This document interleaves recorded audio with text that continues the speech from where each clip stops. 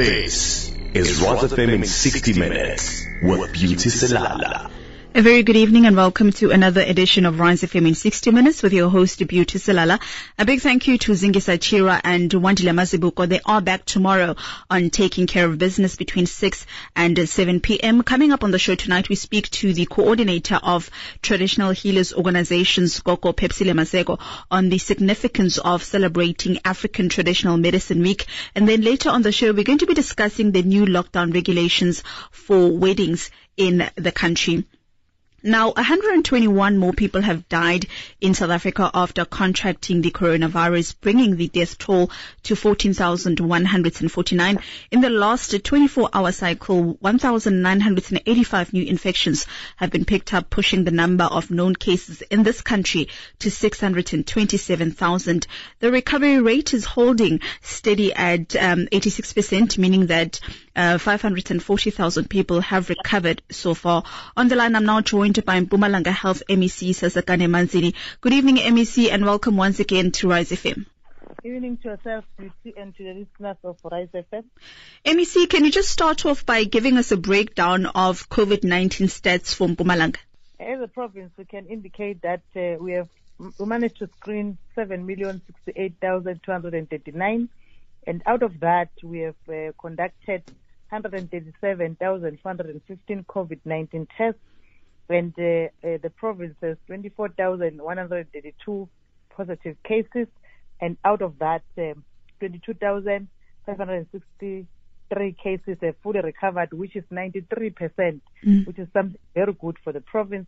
And we have lost 1,228, which is our active cases, and we have lost 320 people. May their soul rest in peace. But we need also to celebrate the 93% recovery rate as a province. It is indeed a good recovery rate. MEC, we are now 2 weeks into level 2 of the national lockdown. Are people still complying with the regulations?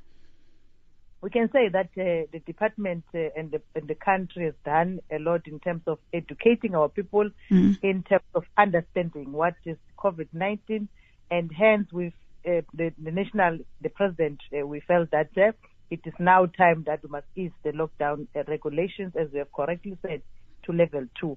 And it is based on that the virus is now lowered. You can see in terms of the numbers on a daily basis, in terms of transmission rates amongst our communities, and also means that if people don't care anymore, most of them we can see that they've started to throw parties and everything. It doesn't mean that COVID-19 is no longer here. It doesn't mean that they are not going to be infected.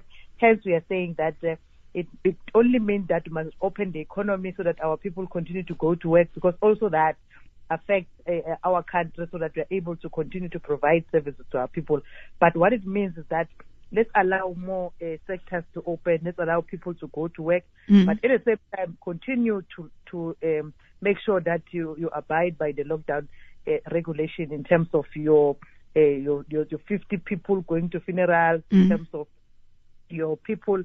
Now they can visit their homes, but they are saying not more than 10. I heard that you are going to have a visitor who's going to talk about the regulations, but to always continue to adhere to the regulation as stipulated.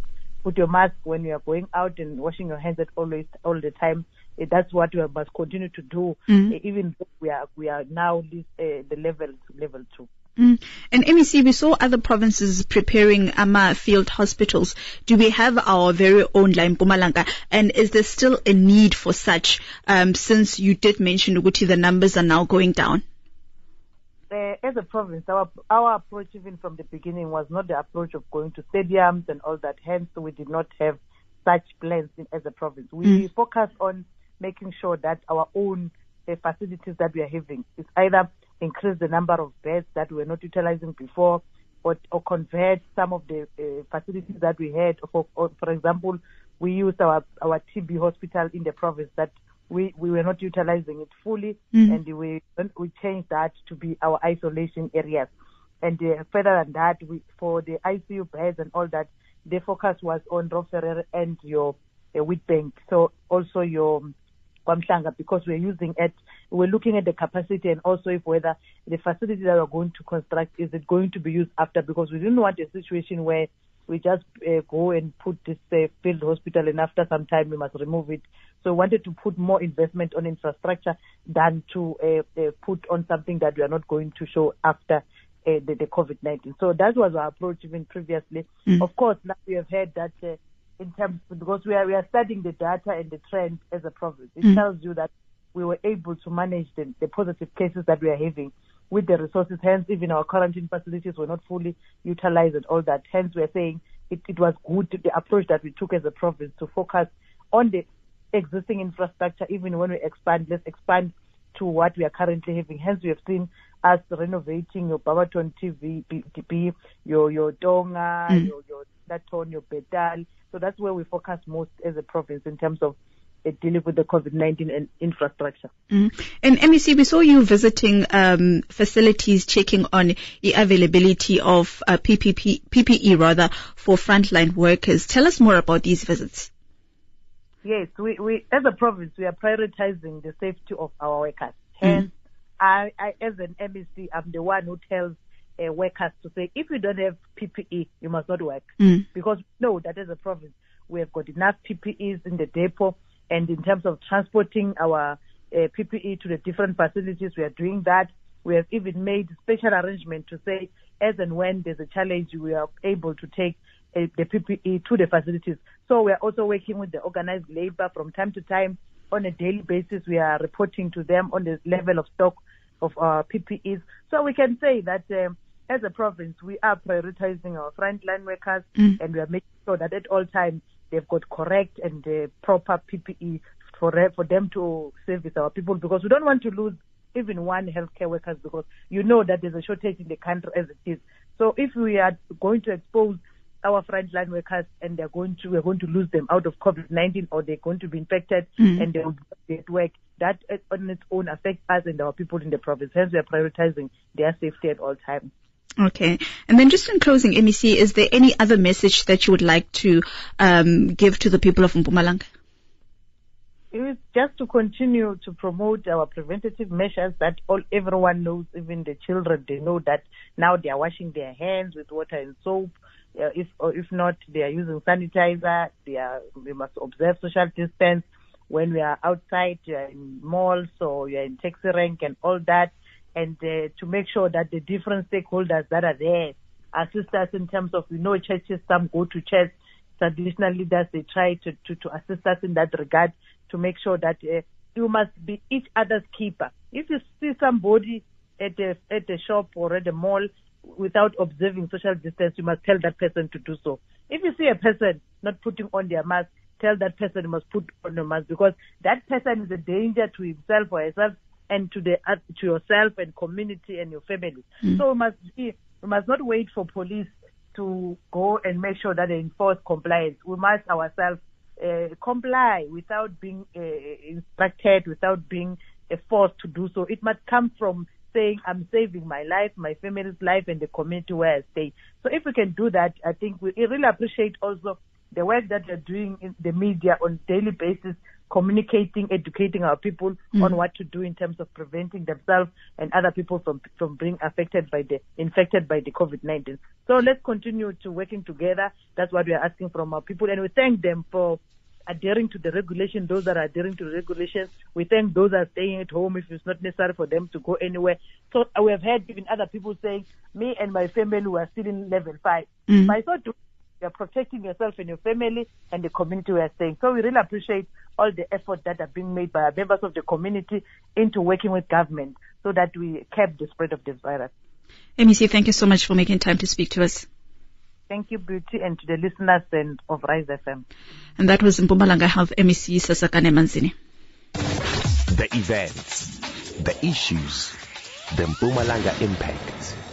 Rise FM in 60 minutes with Beauty Selala. Now, the celebration of African Traditional Medicine Week was concluded yesterday.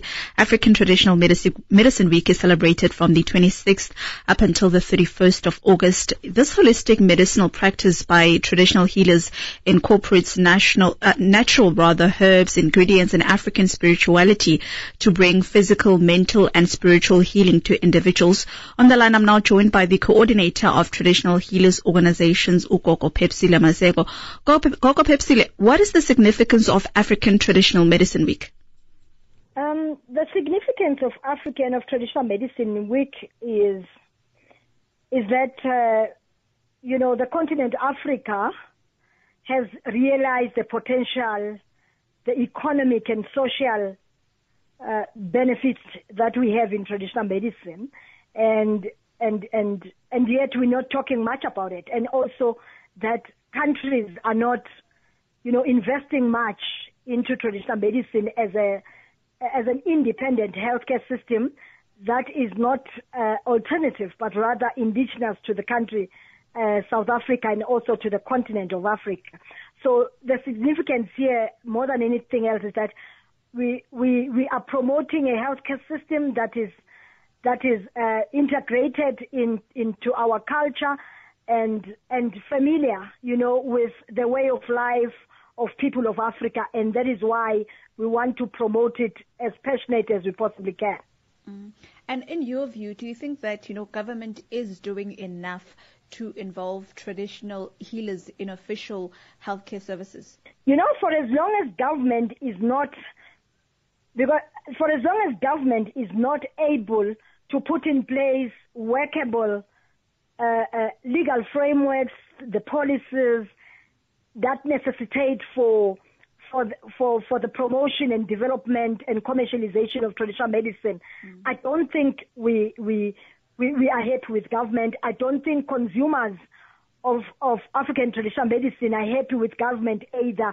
So there is nothing much that we're getting from government that we can say it assists in the development of an independent indigenous system of healthcare. So no, we're not happy at all. And the fact that also, unlike in Asia and other continents where the politicians are the ones that advocate for the promotion of their own indigenous traditional medicines, in Africa, in South Africa particularly, we're not seeing much of that. So that is where the problem lies, that our own people, once they descend from our own villages, locations, and live in cities, they then think everything that is cultural should be left with the city, should be left there to die, and themselves they should move alone. And that is a problem, because if you look at what has happened in India, when Indian people that are politicians, translated from their own villages and locations to a much more modernized city, they decided to take their culture with them. And part of taking culture was ensuring that their own traditional medicines and indigenous sciences was lifted and given a much higher status. We're not seeing much here. We're not seeing a lot of that here. Instead, we're seeing politicians that are preoccupied with wanting to fit into Western systems and into Western religions, into Western things that it will never help in the development of a bigger African continent. And Gogo, what would you say are some of the challenges facing traditional healers today? One, it is that we